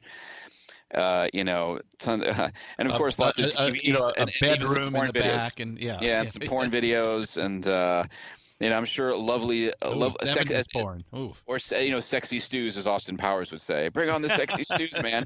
And of course, you know, when they had that shag, baby, that really uncomfortable flight from San Francisco to L.A. Many moons ago, that inspired the near crash, the almost crash in Almost Famous. Right. They shrunk the size of the plane down for that film. I mean, obviously, for the most part, with famous rock stars, you seem to hear them perishing in small planes, but or helicopters, right? I've been on flights. I've been on, you know, regular flights across country where the turbulence was really, really vicious. And you know, if you're on the starship and you're in the middle of how should we say it? You're getting intimate with someone, and then all of a sudden you get turbulence. I mean, that could hurt, depending upon what position you're in, right? I mean, and this is, let's face it, this actually, and a fireplace. There was a fireplace in it as well. How do you put a fireplace into a jet? Yeah. Well, what I wonder, I'm amazed that there wasn't a fire that broke out. Right. I mean that's crazy too, because the carpeting is right up next to it. It's not like there's really a whole lot of space in there. No. And even in this picture, it's not even great. So I'm kind of curious myself. But then again, see, this is the whole part of that era. People didn't really, they just took a chance on it. Well, and the public just assumed that, oh, of course, these are wildly successful and insanely rich people. That of course they would own a giant airplane. Of course, you know, and Zeppelin weren't the only people to use it. There's Deep Purple. Oh, yeah, the same Elton plane. John, Sinatra, Peter Frampton. Yeah. I mean, this is actually, though, the predecessor to the Iron Maiden plane that you have. Yeah, which I believe, do they actually own that plane? Now, I know Bruce Dickinson actually flies it, but not always, but yes, he does. Yeah. You know, it's a good question, actually, if they actually – I'm going to assume that or do they just put Eddie on whatever rental that they get? Well, Ed Force One, I imagine that – Eddie, for those of you who don't know, is the mascot of Iron Maiden. Yeah, I imagine at this point they've got to own that. I mean, Iron Maiden is a giant band. I mean, they are bigger than the States. I mean, you start looking at what they do, like in South America and Eastern Europe and stuff like that, and you're right, they are a giant band still today. Yeah, and they're really one of the only ones that you know. That consistently just sell out venues across the world. And yet, and then interestingly enough, not everybody knows that. You know, I mean, I'm surprised at how many people don't know how successful Iron Maiden is. They're probably the most successful band you can't recognize. Whereas, you know, Led Zeppelin, you instantly recognize them. Of course. Well, a different era, you know, the change. They show up at the beginning of the change, the late 70s, early 80s, and as we've already discussed, things begin to turn differently. Well, you know, and you know, another house that I actually want to bring up is Prince's home. I was gonna bring that up. Paisley Park. It's a weird thing. I think it's one of the most interesting because it's not really a house, a home maybe, but it's in an industrial park. Well, it looks, if you drove by it and didn't know it was this place, you'd be like, oh, there's, you know, some corporate headquarters from whomever. Like, you wouldn't think of it. And surrounded by you know, nondescript industrial buildings. Well, because, you know, instead of having a home studio, it was like a studio with an apartment. Like he lived there. I mean, he liked to be surrounded by all of his toys and his friends and the party and to play music constantly. I mean, if those who kind of delve a little bit into Prince's background, you'll find that he would literally, you know, put on a 3-hour show and then go to some club and jam until 4 a.m, like constantly. Well, he was a big fixture in the Twin Cities. I mean, in Minneapolis, St. Paul. He liked that. I mean, there are a lot of people who end up moving to a certain place and then getting caught up in that culture and staying there. New York and LA specifically being the ones that you think of, and to a degree San Francisco too. I mean, you had the whole Bay Area thrash scene, and that was long after the psychedelic scene, psychedelic era. But there's been a lot of different movements up in the Bay Area as well that have attracted people. But yeah, you know, Minneapolis is that whenever you think, I mean, there's been other people that have come out of there, but he's the one that everyone remembers. He liked being a fixture of that scene. He was a part of it.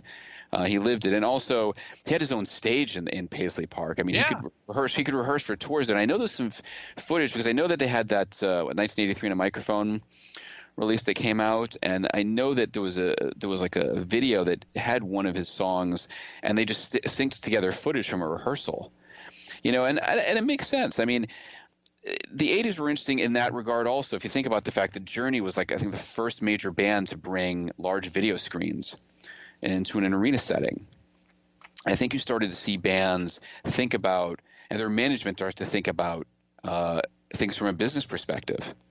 And some bands, probably owning their own lighting rig and everything else, and then renting it out to people that would open up for them. Yeah. I think even supposedly Metallica at one point had their own insurance and sold insurance to, like, the opening acts or something like that. Like, there was, people became more business minded. Well, let's face it, a band is really a company. It's a small company that if you think of it that way, and most famously, I think you can look at how the Grateful Dead and then subsequently Phish and some of the other jam bands do, which is you don't need a record company, really, especially nowadays where there's no tangible product. You need to act like a business. You have a company, and from that company, you go out there and sell your wares. And when you make some money, well, then you invest it into other pieces to enhance your situation, and whether that be marketing or a financial sector in the company or what have you, that's what you do. And I think we're seeing more and more of that, because let's face it, the recordings aren't where the money is anymore. It's the live act, and that's why there's so many people out on the road these days, because they're just not getting the royalty checks that they're used to anymore. So here's a question for you. Do you think the old school rock star still exists? I was thinking about that. I'm trying to think of who the modern rock stars are now. Dave Grohl is sort of one of the few these days that you would consider to be a rock star. Yeah, and he exudes that whole quality and has the look and feel. And and when you walk in and you are at a Foo Fighters concert, you kind of can get that vibe. And being a veteran of so many of these bands and seeing them in their prime back in that day that we've been talking about today, you definitely get that with the Foo Fighters. I get that with Trent Reznor too, although Trent Reznor's more sedate than I think he used to be in certain ways. I mean, speaking of the Manson house, I mean, that was Sharon Tate, that the whole tragedy. I mean, he recorded a lot of the Downward Spiral there. Yeah, and even in the room where people were killed, it's pretty dark and twisted. That's a very dark and twisted album. I think I'm trying to think of other ones. I mean, Josh Homme from Queens of the Stone Age is another one. He, of the three of them, is probably more of the very un-PC rock star. I think he kicked a photographer in the head, like a woman in the head recently. There was a controversy over that. He grew up in the desert. What do you expect? But again, he's not going to be a cultural driver. The Queens of the Stone Age is a great band, but you're not even in the ballpark of Led Zeppelin or the Beatles or some of the other people that we've talked about today, Bowie, Elton John, Prince. I'm not quite sure.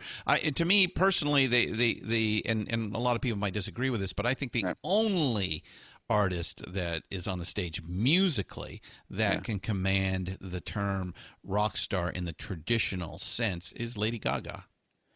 Which is ironic, isn't it? Yeah. By the way, I should say he actually kicked Josh Homme actually kicked this woman's camera and knocked her to the ground as opposed to her head. But right. I guess it's almost the same. It's the same effect. She was knocked over, and I mean, Lady Gaga is actually a big metal fan. So when she did the Metallica thing on the Grammys a couple years ago, she was fantastic. That worked. But it is weird right now. I mean, right now, look, what we were talking about before. In the past, rock and roll was a boys' club. It's been discussed that. Rock and roll, first of all, it was really started by black artists. It was African-American artists taking it from rhythm and blues and taking it from jazz. Then it gets taken over by white artists. The lowest economic rung. Yeah, and then all of a sudden it's like then Elvis Presley grabs hold of Jerry Lee Lewis, and suddenly it becomes more mainstream to white America by having artists that are Caucasian. And then by the late 60s, some of the most famous rock bands, and especially in terms of sales, end up being like the Beatles and Led Zeppelin and the Who. at least, what I noticed, I mean, Led Zeppelin obviously got caught up in lawsuits over the copyright infringement of some songs that they, riffs that they borrowed, and they had to revise their songwriting credits on the early albums. On the other hand, the Rolling Stones never hid their influences, and even recorded with them and took them out on tour, and they at least made a point to say, you have to listen to these people. Like, these are our influences. Oh, they sometimes wouldn't even play unless people like Howlin' Wolf could open for them. Yeah, which is great, and there's a difference there, and rock bands have always ripped each other off. It's sort of the way it goes. But yeah, artists in general, that's how it happens. Yeah. I mean, the old adage, good artists borrow and great artists steal. And there's arguments that now you have a new breed of African American artists that are rockers that are coming up now. I mean, Lenny Kravitz was one of the few 20 years ago, but now there are more of them that are stepping up, and that maybe that's the thing that's going to bring rock and roll back again. There's something missing, and I think I don't think anything's bringing rock and roll back, not to the cultural relevance that it once had, and I don't think music itself will attain this. I think there was a special moment where new technology. I mean, let's face it, even the ability to record was fairly new. It was less than 100 years old when this all starts. In fact, it was about 50, 60 years old when it all starts. It gets perfected through World War II and just afterwards, and it just happens to be the musical style following this democracy, which was now king of the mountain at the end, that took its culture and exported it around the world. And what then happens is they look for these pockets, and we talked a little bit about this today, where you can grab these new influences to enhance what you're doing. Famously with the sitar in the Beatles is a great moment right there.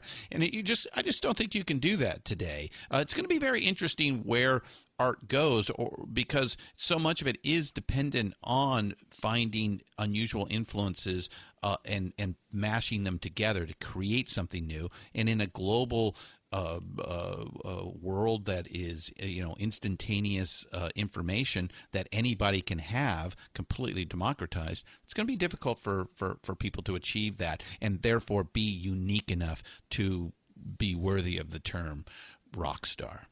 I think also it's also the cultural rock and roll in the past challenged cultural norms. At the beginning, part of that was just the race issue. I mean, some people saw it as race music. John Waters captured that whole vibe with Hairspray, and the fact that white and black kids are dancing together. Oh my God! And then Elvis comes along, and you shake Elvis the pelvis, he's swiveling his hips. We can't show him sexuality. Holy crap! Right. And then the late '60s, it's drugs and it's promiscuous sex and it's experimenting with different lifestyle options. Socialism.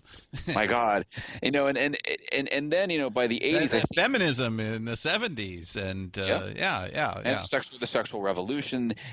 By the late '80s, that's when things started to shift, and I specifically look at the hair bands, where suddenly where glam was once flirting with androgyny and was kind of confusing people. Now it was just guys were dressing as girls just to get laid. Yeah. I mean, it was almost done tongue in cheek, and I don't even think it was even ironic. And it's funny though, because you can imagine that there's still a certain amount of homophobia in that scene at the same time. And yet it's but you guys are dressing up as chicks. Like, it was a funny cartoon that I saw recently. It was I think one of those Bizarro cartoons. I saw it today on Facebook, where I was talking about the founding fathers going, well, we don't really need to write anything in here about rights for transgender people. After all, we are writing this document as men wearing high heels and wigs. And it was hilarious. So I'm like, it's a good point. Implied. And I don't know. That makes me think, actually, there's a band from Boston called The Upper Crust, who I covered many moons ago. I think they're still around, actually. My girlfriend's on a trip in Beckway, and they're actually, I think at least one of the members of that band is friends with her circle. And they would dress as French aristocrats, and they would kind of parody the whole notion of being proper rockers. And I remember saw them open up for Aerosmith, and they had a manservant putting coal into this shoving coal into this furnace so they could power their amps, because they had coal-powered amps. And I thought it was great that it was kind of really a riff on AC/DC's Big Balls. I mean, it really was that whole notion of polite society not really being as polite as they think they are, or like people in the upper crust not really being as any more sophisticated. They have the same primal desires as anybody else, as any blue. They just hide it better. Well, you got money, you can hide it better. And I think that's a lot of what we've talked about today is the ability to, shove some of this stuff under the rug because you have the means to do so. And also, you brought up another point, and it's been said, especially with the 80s, wasn't a great time for women. So it's ironic that you bring up that Lady Gaga, sort of like the biggest rock star right now. And right now it's female pop singers who've taken over. I'm not a fan of most of the music. It really doesn't do anything for me. And it's sort of that time you're going to have that pendulum swing over. You still haven't had as many female rockers. I mean, you have talented guitarists like Orianthi and Nita Strauss. Yeah. Although Orianthi went really pop on that second record, and the stuff she did with Richie Sambora just really. I didn't get it. I was like, what are you guys doing? Like, you guys are these two like shredders. You should be doing this balls out rock album. And they didn't do it. And I didn't understand what was going on.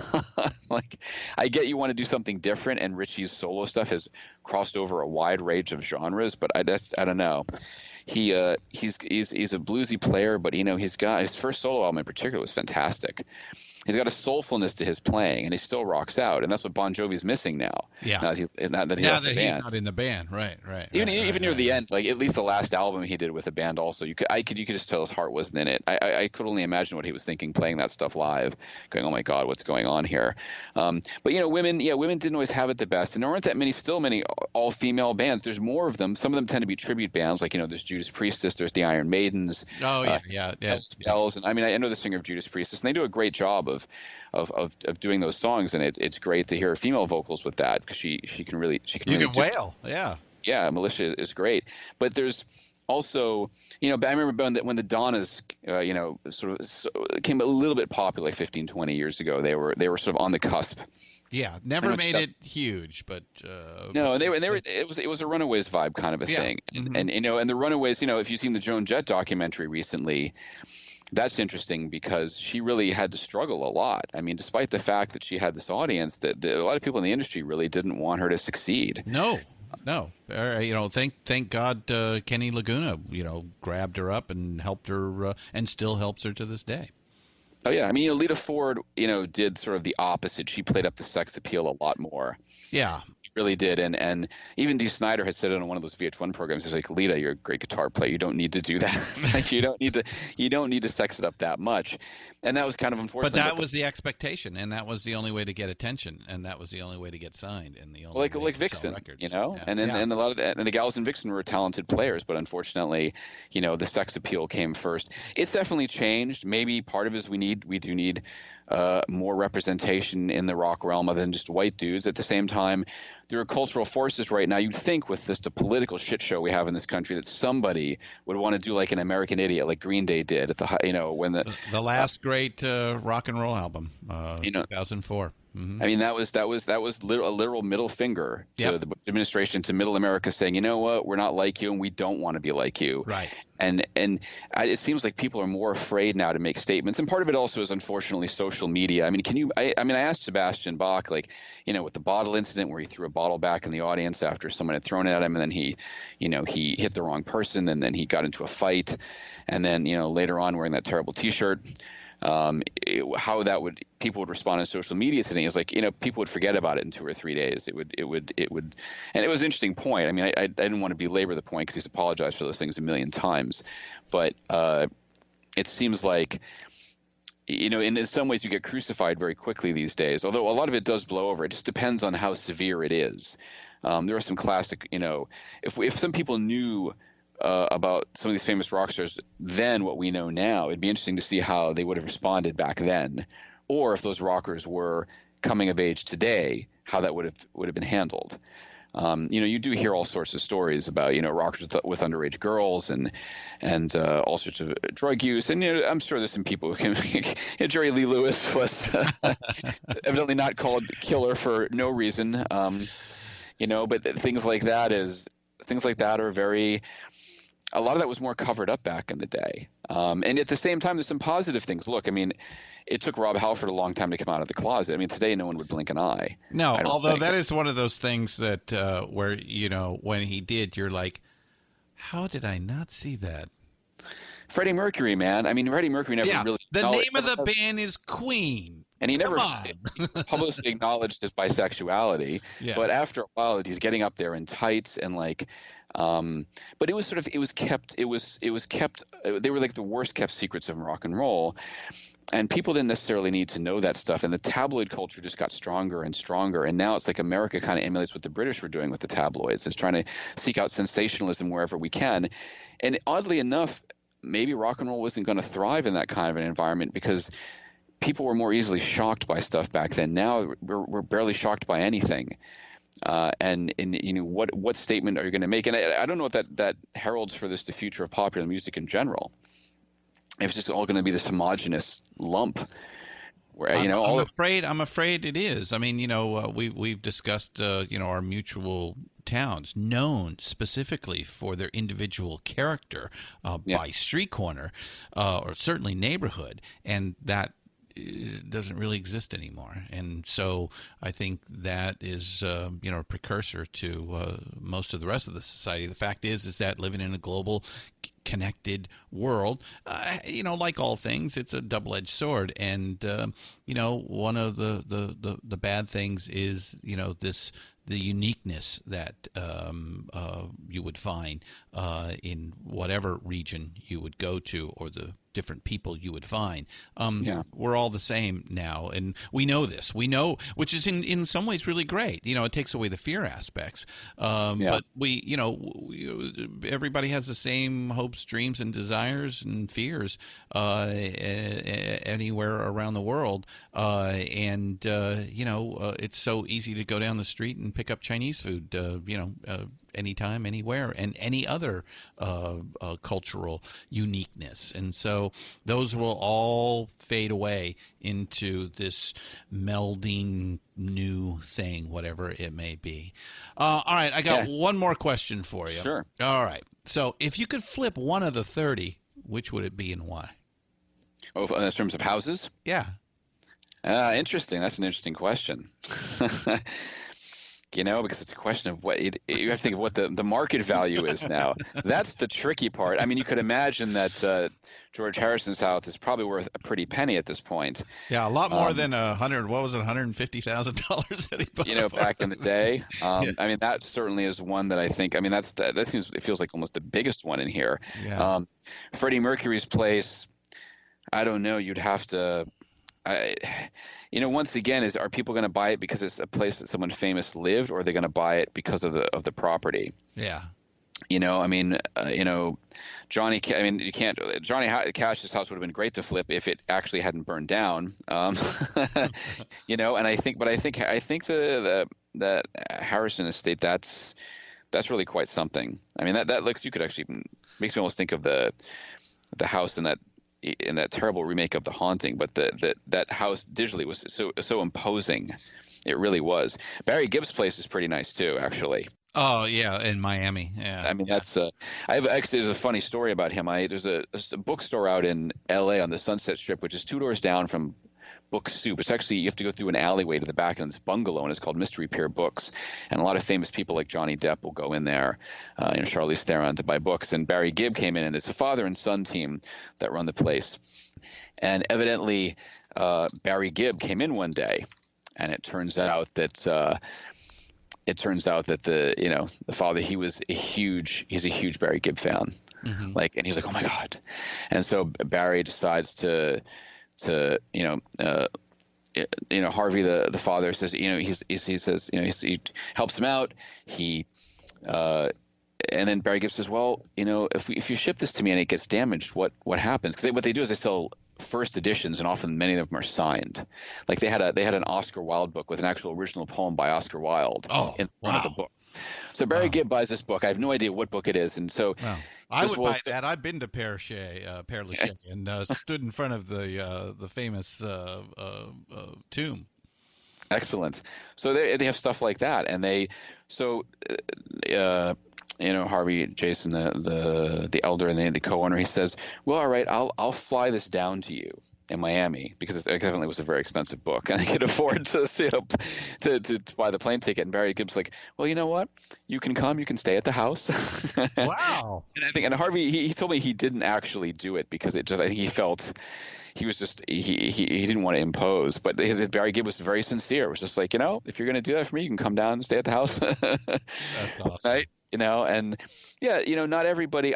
You and I have interviewed different people. I mean, I've gotten to know a few people. I think everyone assumes that when you interview a lot of rock stars, you become friends with them and have their phone number. It's really not true. You learn that pretty quickly. That's not the case. There's a few people I'm connected with, and you find, when you're friends with somebody that they're just you connect with them because of your mutual interest and because you're regular people underneath.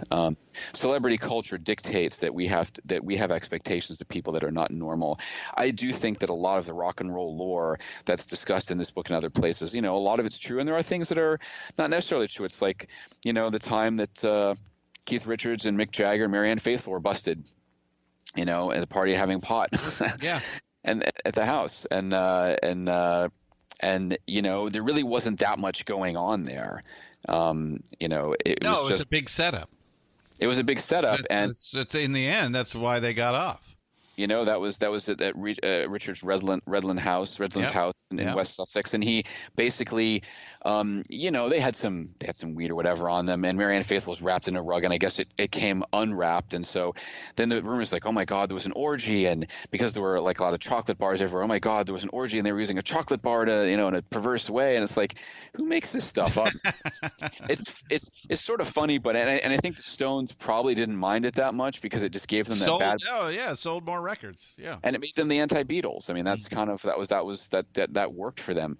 But today, is like people would probably disavow that kind of stuff. It would just be like, oh no, we didn't do that. And I think people want. I think part of something. I look at a book like this and stories that people hear. They want there to be something a little wilder and crazier because their lives are so normal that they want to think that there's this other kind of life that they could be living, or it's a fantasy that they could have.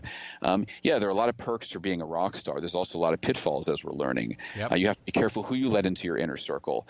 And these days, it's very different. I was on a tour bus for a band about 10, 12 years ago, and I'm doing a bio for them, and I'm chatting with them, and there's this sign right at the end of the couch right before you get to the bunks that says, no cell phones or cameras beyond this point.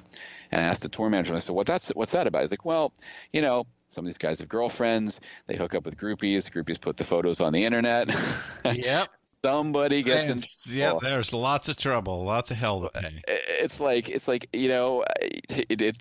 hilarious that it's kind of come to that. I remember when the Metal Sludge website would reveal all the stories about 80s rockers, and the groupies would tell stories about their size and about their performance and how they were treated and this and that. And it opened up this whole can of worms. I was like, did you really want to know that? It is kind of funny in retrospect. Like, like Don Dawkins is very much a gentleman. He'd introduce you to the band members the next day and doesn't just push you off the bus. And that's great, but it is a little, or so-and-so, we use 2 condoms if you ask. But I don't know how much do we really want to know, and how much is it that people want to have a little bit of that fantasy? Yeah, well, we all want our heroes or anti-heroes, and the worst thing that can happen to the fantasy is to, get the reality, which never measures up. Which is why they say never meet your idols. Right. Brian Reisman, thank you so much for spending time with us today on Deeper Digs in Rock. Thanks, man. It's been great chatting with you. I hope you were moderately entertained. You stayed awake. That was good. Yeah. We had a really good time. Thanks, Christian. It was great to chat with you.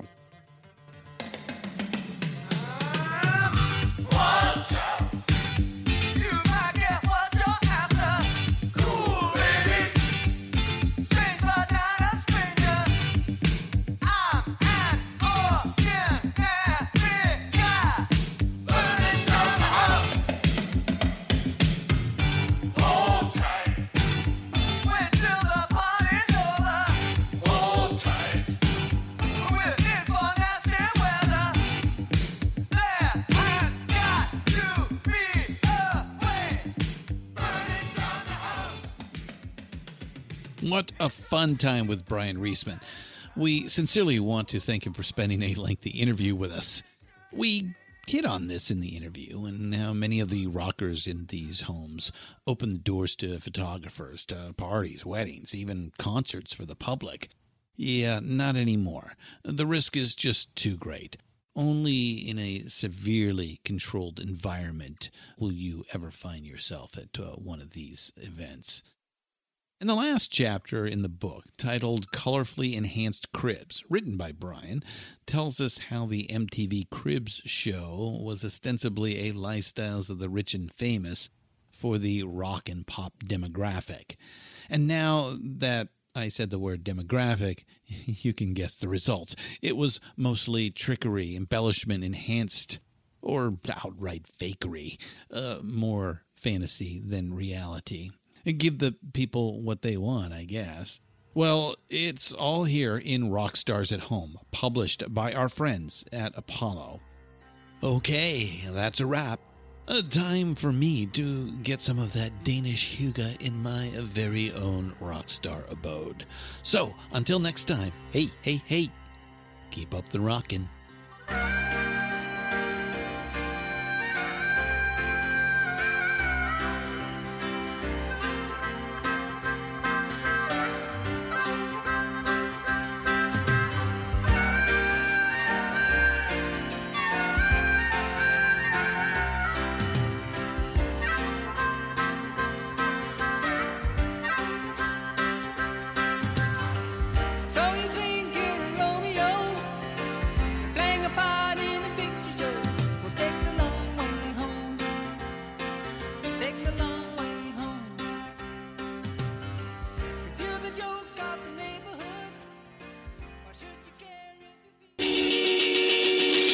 Looking for ways to help right the wrongs of social injustice? Oxfam America works with people in more than 90 countries to save lives, develop long-term solutions to poverty, and campaign for social change. And we do it with the help of our friends in the music world. The Beatles were Oxfam supporters back in the day, so were the Stones. And through the years, musicians and music fans have helped Oxfam push hard to work for a just world without poverty. Folks like Radiohead, Coldplay, Pearl Jam, DJ Shadow, and many, many more have encouraged their fans to join the effort. You can too. Go to oxfamamerica.org to learn how you can help. Deeper Digs in Rock, produced and hosted by Christian Swain. All sound design and incidental music by Busy Signal Studios. All quotes performed by actors unless noted. Playlists can be found at iTunes, Google Play, and Spotify. Please purchase these great and important tracks. All songs, clips, and references can be found on our show notes. Please visit rnrap.com for more information.